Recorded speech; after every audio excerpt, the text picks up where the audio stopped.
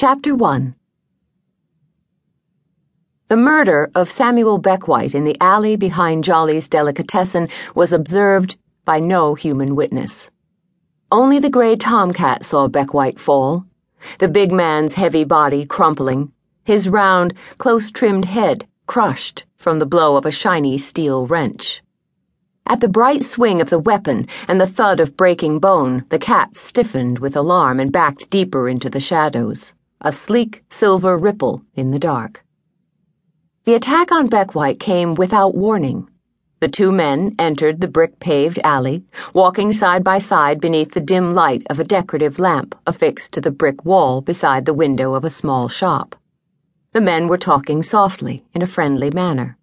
The cat looked up at them carelessly from beside the concealed garbage can where he was feasting on smoked salmon. The men exchanged no harsh word.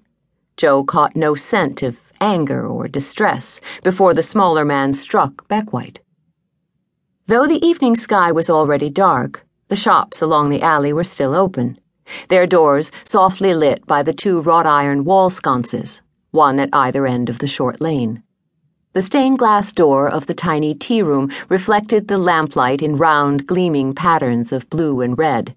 The narrow, leaded glass doors leading to the antique shop and the art gallery glinted with interior lights warped into circular designs against the darkness. The closed door to the bistro presented a solid blue face, but there were lights within, behind its small leaded windows, and the easy beat of a 40s love song could be heard.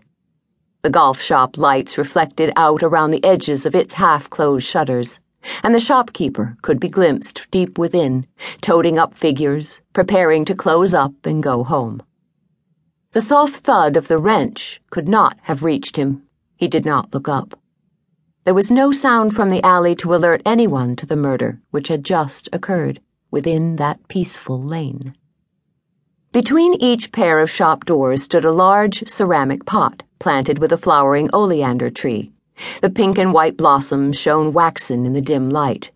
All Molina Point's alleys were small, inviting oases designed to welcome both villagers and tourists. At the near end of the lane, where the tomcat was eating, one ordinary, unremarkable wooden door shut away the kitchen of the delicatessen. The busy front door was around the corner. The trellis and the sweet-scented jasmine vine which climbed it concealed behind its lower foliage the delicatessen's two garbage cans, and now concealed as well the astonished cat. Here in the alley,